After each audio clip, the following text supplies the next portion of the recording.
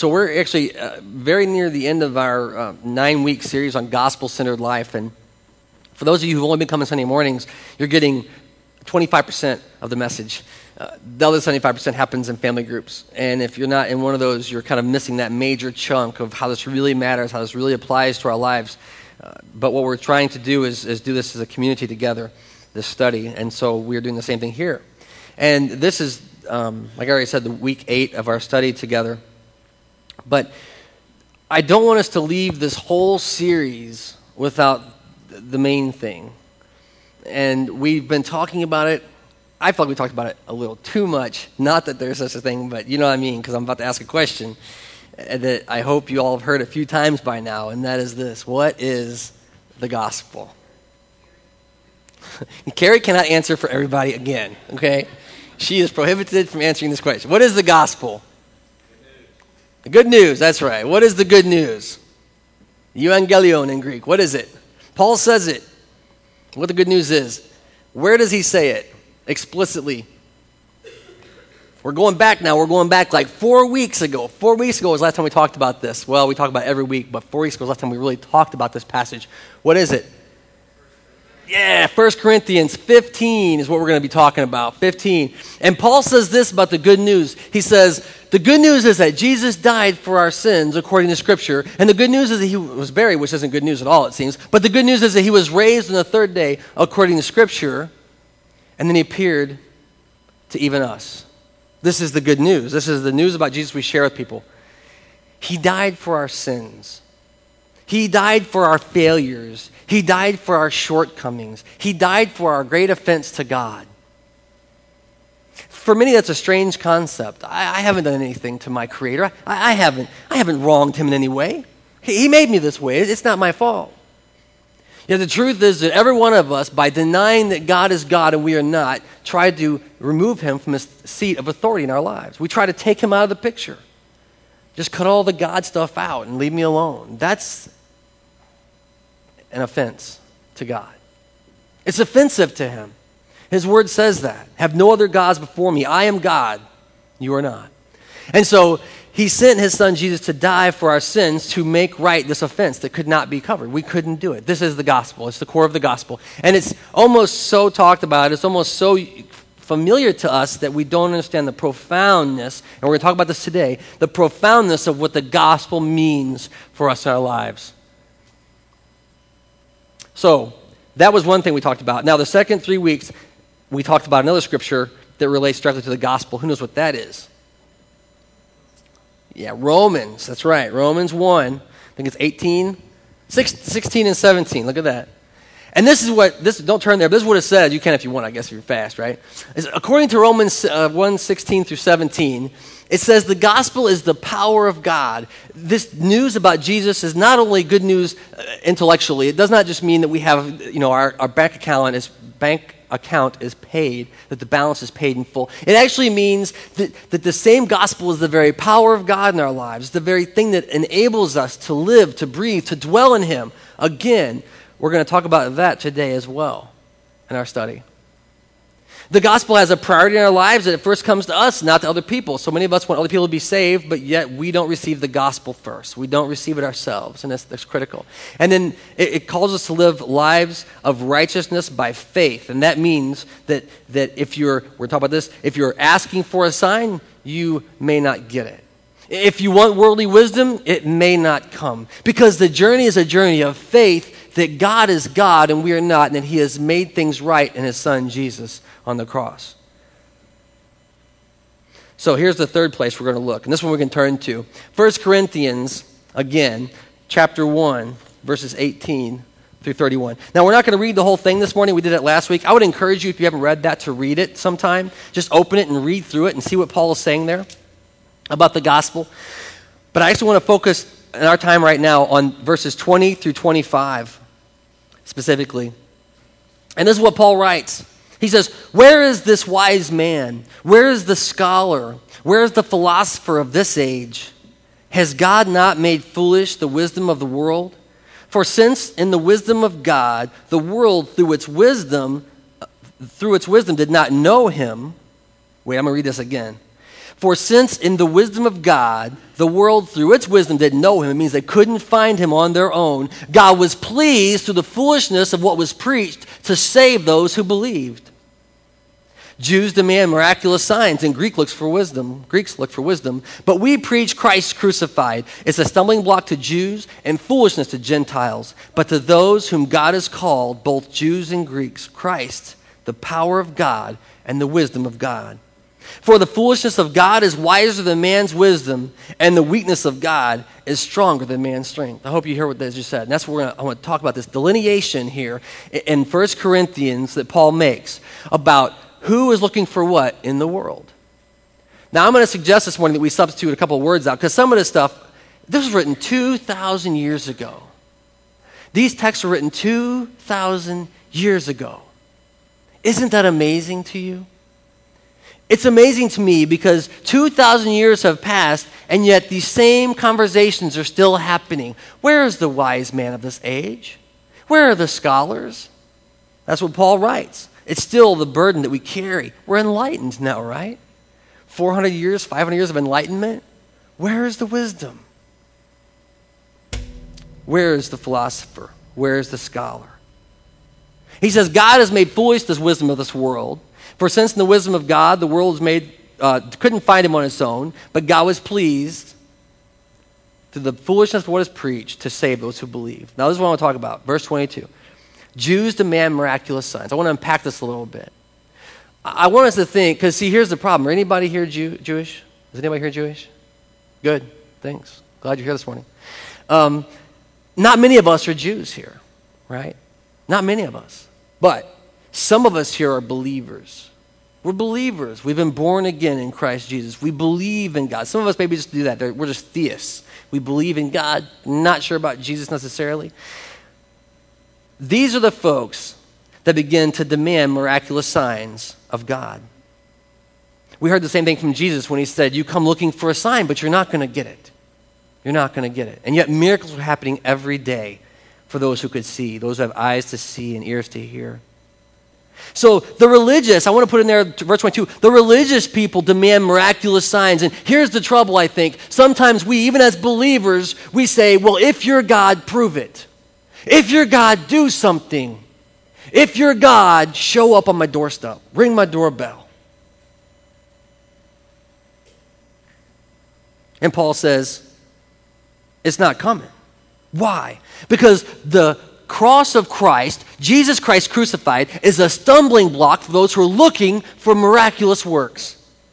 There wasn't very much miraculous work happening when Jesus was nailed to the cross, or so it seemed. This isn't the Savior we were all looking for.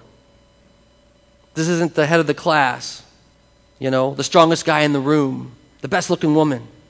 This isn't a person who had achieved everything they could do. This is someone who went to their grave a loser. The cross of Christ is foolishness to those who are demanding miraculous signs. And then this is the second part. So Paul says this. I want you to see the linear, the kind of the way this tracks through. They demand miraculous signs, but it's a stumbling block to them because they're not going to get it. You're not going to get it if you're asking God for that. But for those who see, let me find it, both Jews and Greeks, Christ is the power of God. You want to see a miraculous sign? Believe. It's a miracle. You look and see what God does in the world. It's the very power of God. It's kind of what we experienced yesterday. It's God showing up and doing something that we just didn't do. It wasn't all us. The very power of God. The second part of this is more us, right? The Greeks look for wisdom. And I think in our time right now, we want to explain this all makes sense. I can explain to you exactly what happened. You see that there was this insurmountable debt that we had with God, and we couldn't make it right. And God requires blood for sacrifices to cover sins. That's actually our memory verse of the week. He does require blood. There's no forgiveness without blood. So he's gonna take some atonement here, and it's going to be yours. It's going to be mine. We can't do that. It's not going to work. Here's what happens intellectually, right? This is where we're going to explain away the gospel. God made the man. We couldn't pay it. He sent Jesus to pay the price. It's true. He died on the cross so we wouldn't have to. And in him we have eternal life. And then we try to explain that to folks. Now, wait a minute. How does him dying on a cross bring us? How is it that makes us right with God? And we can spend all of our time trying to explain, trying to make wisdom of what God has made foolishness to us. I sometimes call the gospel the upside-down gospel of Jesus Christ. It's the things that you don't expect to see. You don't expect to find your Savior on a cross. You don't expect the weak to be strong. You don't expect the poor to be rich. You don't expect those who have nothing to have the most. But this is how the gospel works in our lives. Greeks look for wisdom. Now I want to follow that same track, right? But we preach Christ crucified. It's foolishness to Gentiles. It's foolishness to those who don't believe. I was one of them. It just didn't make any sense. It didn't make any sense to me. But for those who believe, it's the wisdom of God. And that's where we come to. And I want to say that I know right now you might be thinking, what are you talking about, man? I'm saying that we often try to explain away the very thing that requires faith. The very thing that God is testing you in. Do you believe me? Do you believe I would give my son for you? Do you believe I would come and live and die for you to make right this blood atonement, what was required of the law? And every time we try to explain that away, we remove the power of the cross of Christ. We remove the power of his sacrifice. In verse 25, Paul goes on to say, for the foolishness of God is wiser than men's greatest wisdom, and still true today, 2,000 years later. And the weakness of God is stronger than man's greatest strength. Still true, 2,000 years later. So today, that's kind of just the groundwork today about this foolishness of the cross that we're going to preach. Because today, we're going to do kind of a dangerous thing. It really is dangerous, and I want to be upfront about that. Because today we're going to talk about how this gospel applies to our life. You know, we started out saying what the gospel does to us and what the gospel does in us, and now we're doing what the gospel does through us these last 3 weeks, right? Last week, this week, and next week. What is God doing through us in our lives, through this foolishness of the cross of Christ? What fool's errand are you being sent on? Well, this week is dangerous because this week we're going to talk about something that God calls us to, which is forgiveness. This gospel that we have received, that we have believed, it requires us to do some hard things, some very hard things, and some would say foolish things.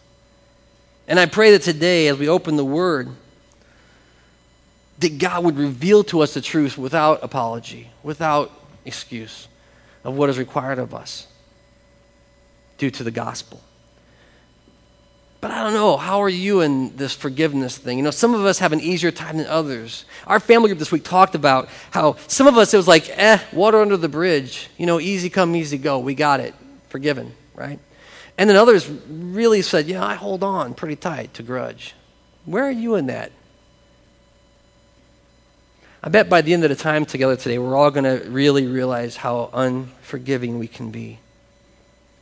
How hard it is to truly forgive like Jesus has. So as we get into the Word, I'm going to ask that you would pray with me, and we're going to turn and really dig in here. Father, this morning I pray, your Word promises where 2 or 3 agree on anything in my name, I will grant it. And today I know there are 2 or 3 gathered here that want to see your Spirit move, that want to know your truth, your wisdom, your revelation to us, Father God. And so today, as you see fit and by your grace and mercy, we pray you would dwell richly. You know, we confess that we have hard hearts. We confess we have stubborn minds. We have cloudy vision. We have ears that can't hear. And yet we know your Spirit can move mountains. Your Spirit can break hearts. Your Spirit can open minds and eyes and ears. Today, Lord, we pray that you would reveal yourself to us and not, just in the way that you see fit. We're not going to demand a sign or a miracle. We're just going to ask you, Lord, to dwell in faith. We're going to trust that you're going to do it. Open your word to our minds that we might grow in you, love you, and proclaim you more. We pray these things in the name of Jesus, who's made it all possible. Amen. So here's the text today. The text today is actually going to be Matthew 18. If you want to turn, and if you brought a Bible this morning. By the way, I would encourage you to bring Bibles to worship. It's just something that's probably a good thing to bring with you. And if you don't have one of your own, you're welcome to grab one of ours off the chair. It's page 756 in our Bibles that we provide. By the way, if you don't have a Bible, you're welcome to take the one that's in your hand with you if you're using one of ours this morning. So Matthew 18, verse 21, we're just going to start right there. We're going to kind of just talk through the text a little bit, so I hope you'll kind of bear with me here. Matthew 18, 21 says this. Then Peter came to Jesus and asked, Lord, how many times shall I forgive my brother when he sinned against me? Up to 7 times? Now, many of us know this, but Peter is one of the disciples of Jesus. He's one of the inside circle. I would even argue that he's on the inside of the inside circle. You know, if you want to like Jesus' best friends, Peter was one of them. Peter was one of them. And he's in there, and he's been following Jesus' teachings. And I want you to notice that in verse 21 it says, Then at that time, in that place, Peter came to Jesus and asked. So this is Peter coming to our Lord Jesus, and he's saying, wait a minute. What are you saying here?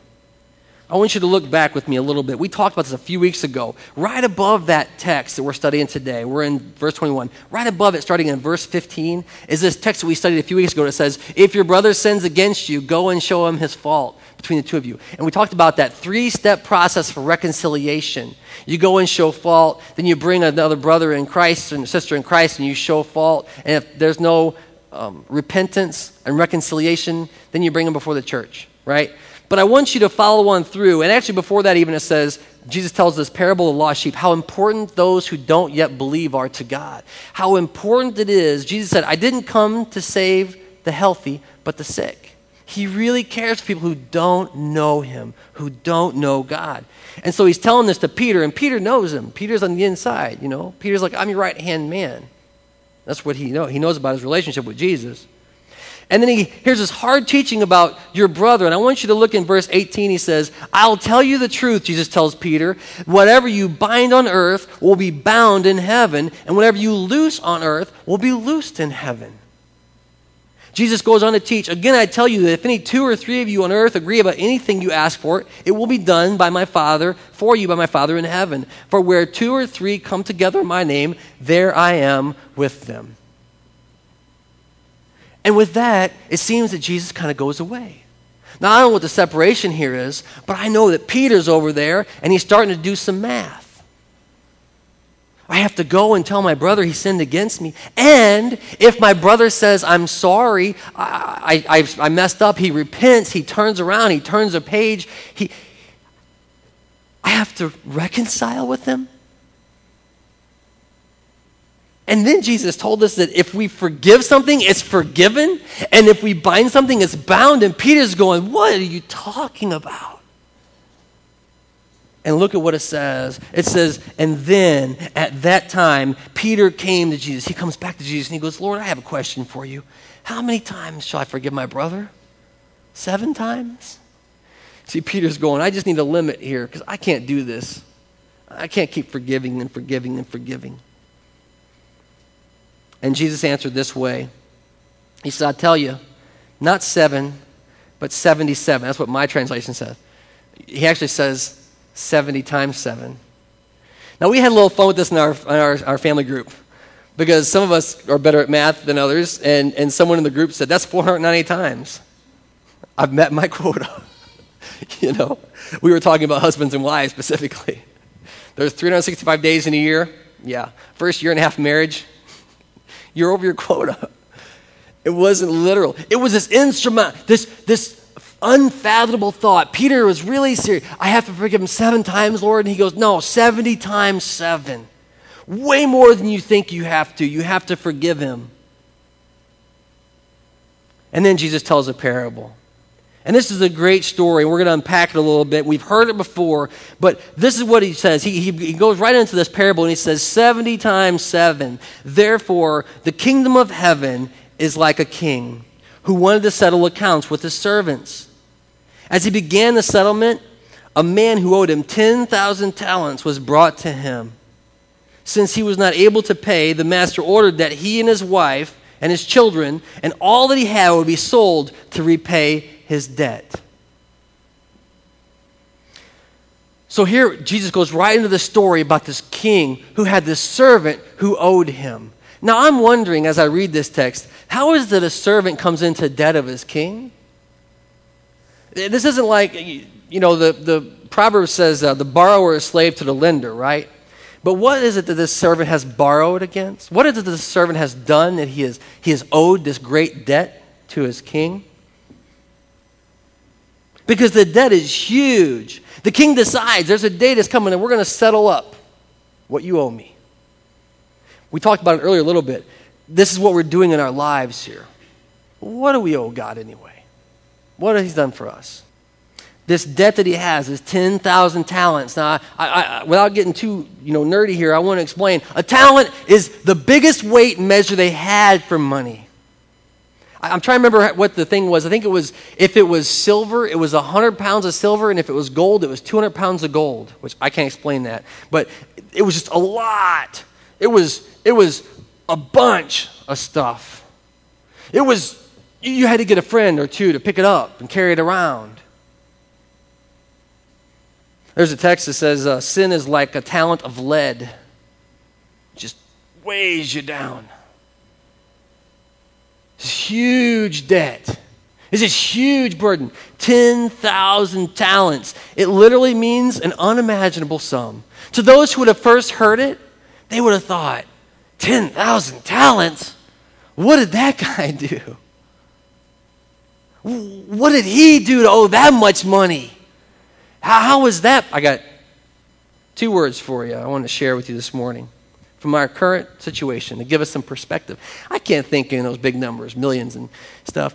Do you know, I heard that this week there was more stuff in the news about Bernie Madoff. Bernie Madoff is the guy who ran this huge scheme and built a whole bunch of people, I don't know how many people, out of, he confessed, to $50 billion. $50 billion he stole from people. That's what he confessed to. Now there's all these math nerds that are trying to figure out what he really owed, and they're doing this stuff, and they figured that he really owes about $18 million. I mean, $18 billion. Oh, there it is. I'm like, where did that go? Here we go. $18 billion. I want to get these facts right here. So he had this huge debt. He had this huge problem. And he actually told his kids, whenever the debt came due, whenever the gig was up, whenever he couldn't pay the bills anymore, he got his family in the room and he said, I'm finished. It's over. There is no coming back from this. Huge debt. Huge debt. That's very much like what happens here with the servant. It's this moment in his life where his number has been called and he can't possibly make it right. The time has passed for earning it off. There is no hope. There is no way. And I want you to see what the plan is here. The king has this plan. Since you can't pay, I'm going to order that you be sold, and your wife be sold, and your children be sold, and everything that you own. And if you're a slave, I'm not sure how much you really own, but it can't be much, but it's going to be sold to try to pay back a debt. It's going to be a pittance of what you owe. There is no way you're coming back from this. And I want you to look in verse 26. I want you to think about the reality, the gravity of that situation when you're standing there and you realize you owe a debt you can't possibly pay back. This is what the servant does. He falls on his knees before his king and he says, be patient with me, he begged. I will pay back everything. You know, the NIV doesn't really get at it. The word beg there means he worshiped him. He just fell down. It means he kissed his hand. And he said, be patient with me. I'll pay back everything I owe. Please be patient. I want you to see the benevolence of the king. Verse 27, the servant's master took pity on him, had mercy, and he canceled the debt and let him go free. Now, I don't know how that strikes you, but that don't seem like justice at all, does it? I mean, could you imagine if whenever Bernie Madoff had what happened to him, if he could have begged his way out of it? If he could have just fallen down to the knees of some authority and said, please, I'm so sorry. And they're like, you know what? You're right. Never mind. The word actually means he wiped out the debt and let him go. He set him free. You talk about a roller coaster ride, to go from thinking your whole family is going to be destroyed to God saying, you're free. Go. Your king says, run and live freely. So here we are in the middle of the story, and this is a good news now, right? Because this king is benevolent, man, and this guy is free. His kids are free. His wife is free. His stuff is his. It's unbelievable. And he goes running out into the streets, and look at what happens in verse 28. But as soon as the servant went out, he found one of his fellow servants, right? That's sundolos, a slave just like him, right? He goes and finds someone that's a slave just like he is, who owed him 100 denarii. I want you to notice the difference. This ain't 100 talents. 10,000 talents, 100 denarii.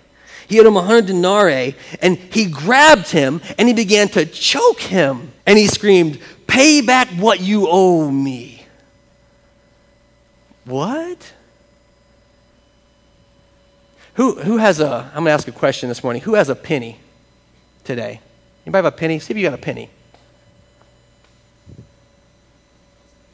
You got a penny, Mike? You did. There it is. Thanks, Mike, for the penny. Very generous. Who else has a penny? Do you mind giving that to me? Are you sure? Really? Oh, cool. Thanks. Anybody else? Oh, thanks. Look at this, Fred. We're going to make it. We're going to make it. Anybody? Oh, look at there. You hand me that, Donna. Oh. Look at there. Freddie's got one back here. Anybody else? Look at the pennies coming. Wow, y'all are generous folks. Nobody even complained about it. Don't throw it. I won't catch it. I can't even see them. Look at that. Good. So here's the deal. He owes him 100 denarii, it says.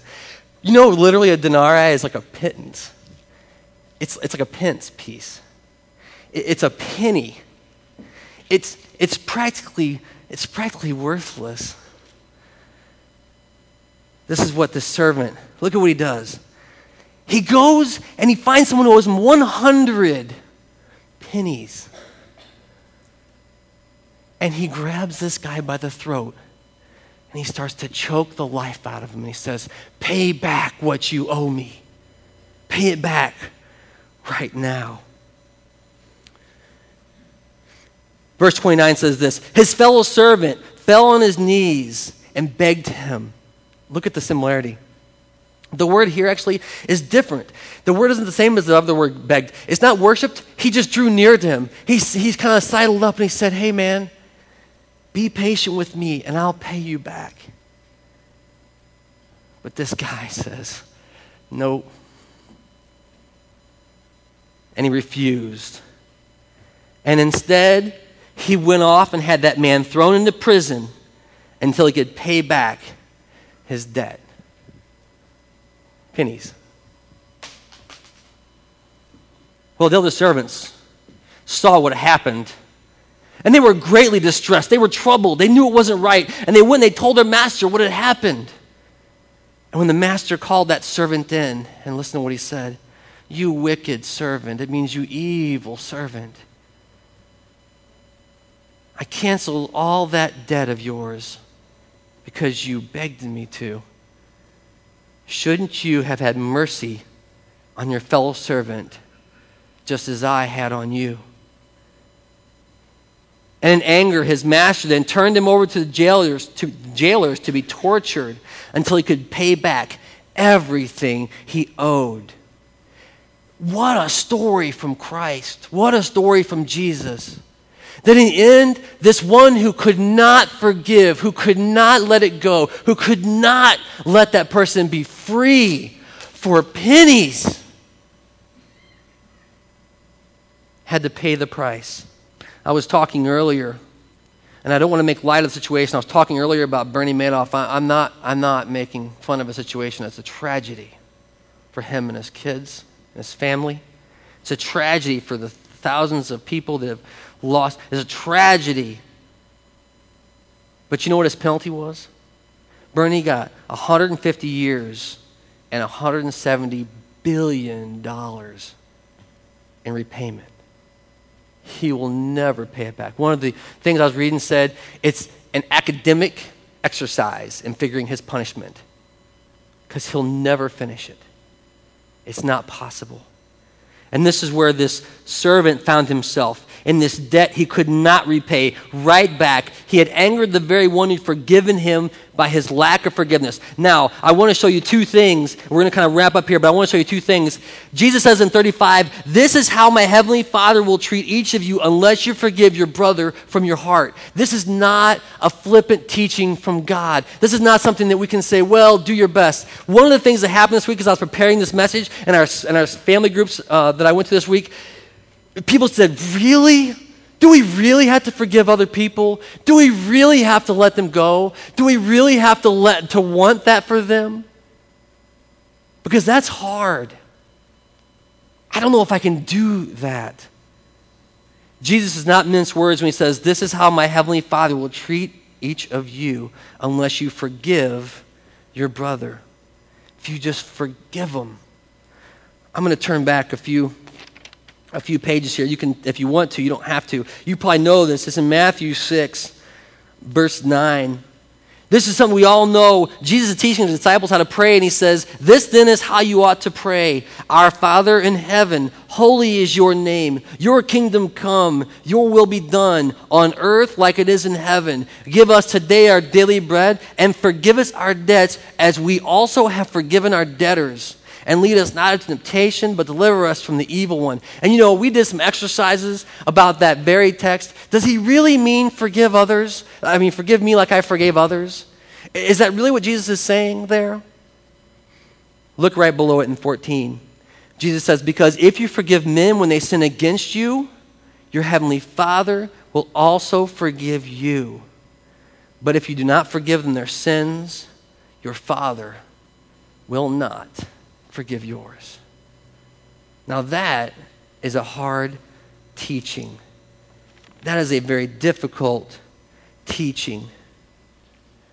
The problem is that for those of us who have been set free in Christ, who've been given free this debt that we could not carry, there is an expectancy that we would forgive those who are fellow slaves, who are yoked by the same burdens that we were. And you know what's funny? As I went around this morning and collected these, it didn't seem like it was really that hard to give them up. But sometimes we can say, you don't know how much that one costs. You don't know how hard that one is. God knows. He knows. And in the end of the day, we're asked to let it all go. Man, it's driving me crazy. Because, they have value. There's something to it. They really hurt. And God says, you got to let them go. It's not just forgiving someone. It's wanting them. It's what they said, so you win a brother. It's wanting that person to be free from it. It's not enough that many of our own teachings in our culture right now are about, you need to do it for yourself.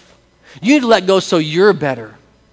And I'm not saying you won't get a benefit from it. I'm not saying there's not some scientific proof that if you let go of this, forgive others, that you're freer to live. But the truth of the scripture is that when you do it, you don't do it so that you feel better. You do it so your brother, your sister can be free because they're bound in that sin against you. They're bound in it until we set them free.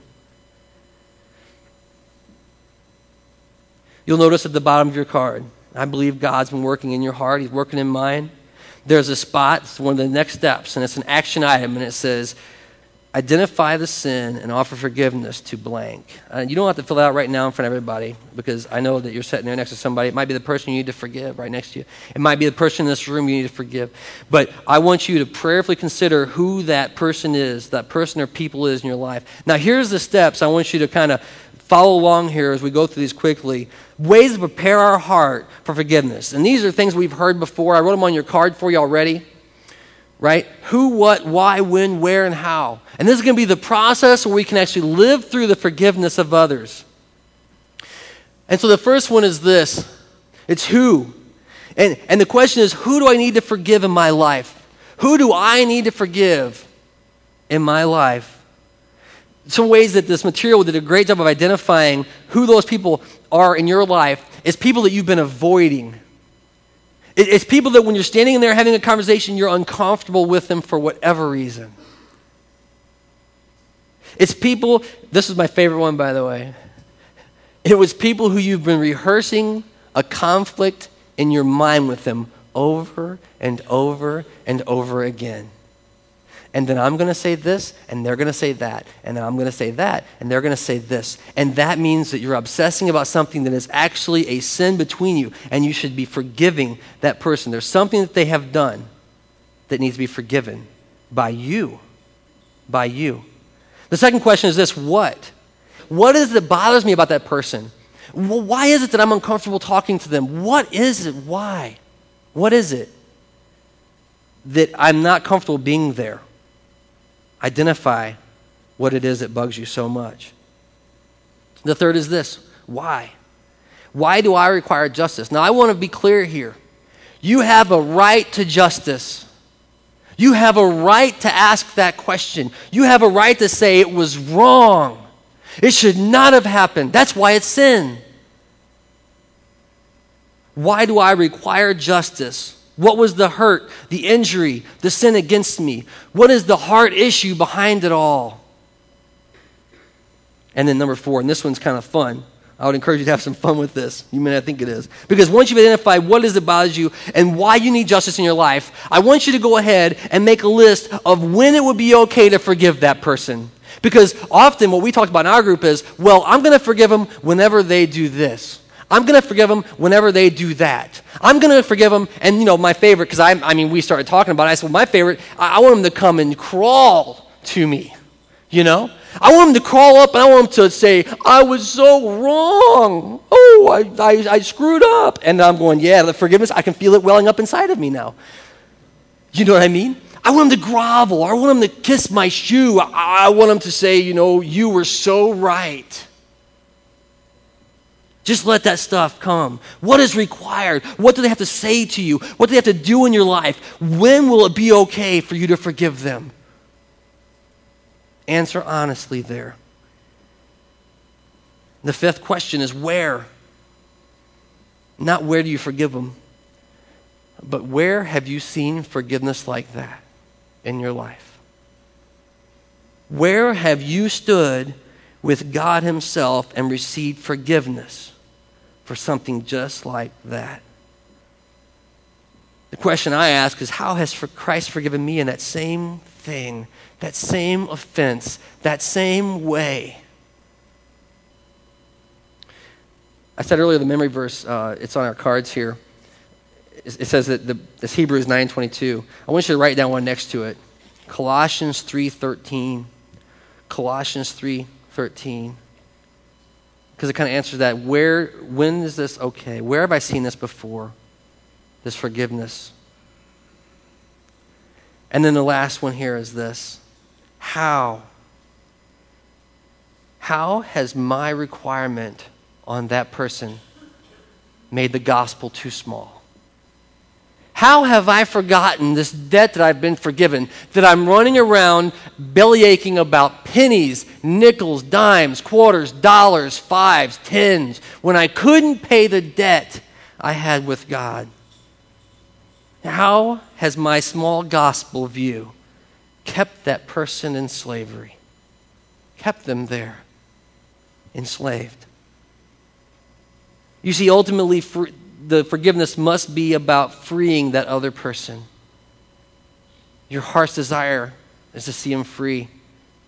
We talked last week about the intentionality of Jesus Christ as he faced the cross. Even Peter, who said, "No, are you not going? You're not going to go there, Lord." Even Peter, Jesus said, "Get behind me, Satan. You don't know the things of God." He knew what he was called to do. Why? It was for us. In that moment, he saw the freedom that we had lying before us. He saw the way out, the unforgivable debt, and he paid the price on the cross on Calvary. We have been forgiven an eternal debt in Christ Jesus. So today I'm wondering, what forgiveness are we holding on to?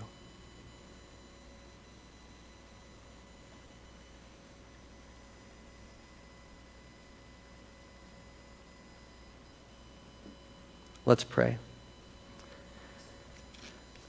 Father, today we come and we hear this gospel that you would send your son to die for us. And maybe today we're right there and we don't even think we've offended you. What have we owe you? What is it that we've missed here, Lord? I pray that you reveal it in our hearts. I thank you for Jesus, because I know in my heart there was a debt I couldn't pay. And I thank you that Jesus willingly, for the joy of the cross, for the joy of what was before him, laid down his life for me to be free. We thank you as a community of believers here at Family Bible Church that you have freed us to run. You freed us to go forward, Father. And I pray that for any heart here today that doesn't know that freedom in Christ, that you would speak to them now, that you would show them your love and mercy, that your Spirit would teach them about your Son, Jesus, that they could know and understand, maybe for the first time, the debt that's been paid. And for all those of us who've received it, Lord, we confess that we've forgotten how great the price is you paid for us to be free. But yet the work that we have to do, letting people go, it's hard. It's hard. We're hurt. It's real. And we know that only by your Spirit will we ever be able to be free again, ever be able to want our brother or sister to be free in you. So today, Lord, we ask that you would come and dwell with us. Give us hearts that would desire that others would be free. Give us hearts of forgiveness. It's only through you that we can do it. We trust you and pray these things in Jesus' name. Amen. So as we wrap up here, this is not any old week. I know this morning a few of you have said, "Man, I'm really excited about this week because I get 2 days off of work."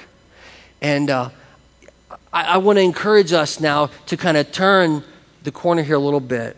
We're going to spend a few minutes here reflecting, and I have this video I want to show you.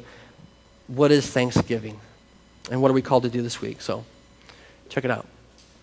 We are now.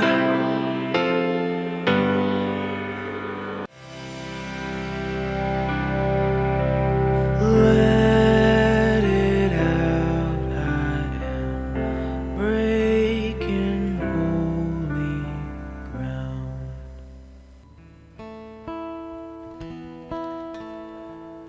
Well, as we go forward this week, start small, I think that was such a great thing, that message. And I know the forgiveness and the hurts can be huge. Start small, but let's remember what Christ did for us. May we, you and I, thank God this week for everything great and small. And the people of God say, amen. Have a great Thanksgiving.